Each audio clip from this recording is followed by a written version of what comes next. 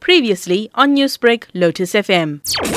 Good morning to all the anglers. Sullivan has produced Garrick in the week on live bait, with shows of fun on blacktail on light tackle, grey sharks, hammerhead sharks, and rays on baits put out with drone. Stumpy and Granta on the beachfront on sea lice with grey sharks on any fresh bait. Bronze bream, kingfish between South Pier and seas on prawn and crab as bait. Garrick has fed on bait and lures between Torty and Potchefstroom Mouth, with many being landed during the week. Bronze bream, brasher, blacktail, stone bream on light tackle between Oslo Beach all the way down to Port Edward on Krakashiram and prawn. Hammerhead sharks, rays of most deepwater points on fresh bloody bait. North has been most popular with the summer giants, diamond rays, honeycomb rays, duck bulls, zambezis, black tips, blue and brown skates on fresh mackerel and red eye, between Westbrook all the way down to Richards Bay. Please remember to follow the COVID protocols.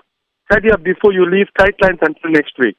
Newsbreak, Lotus FM, powered by SABC News.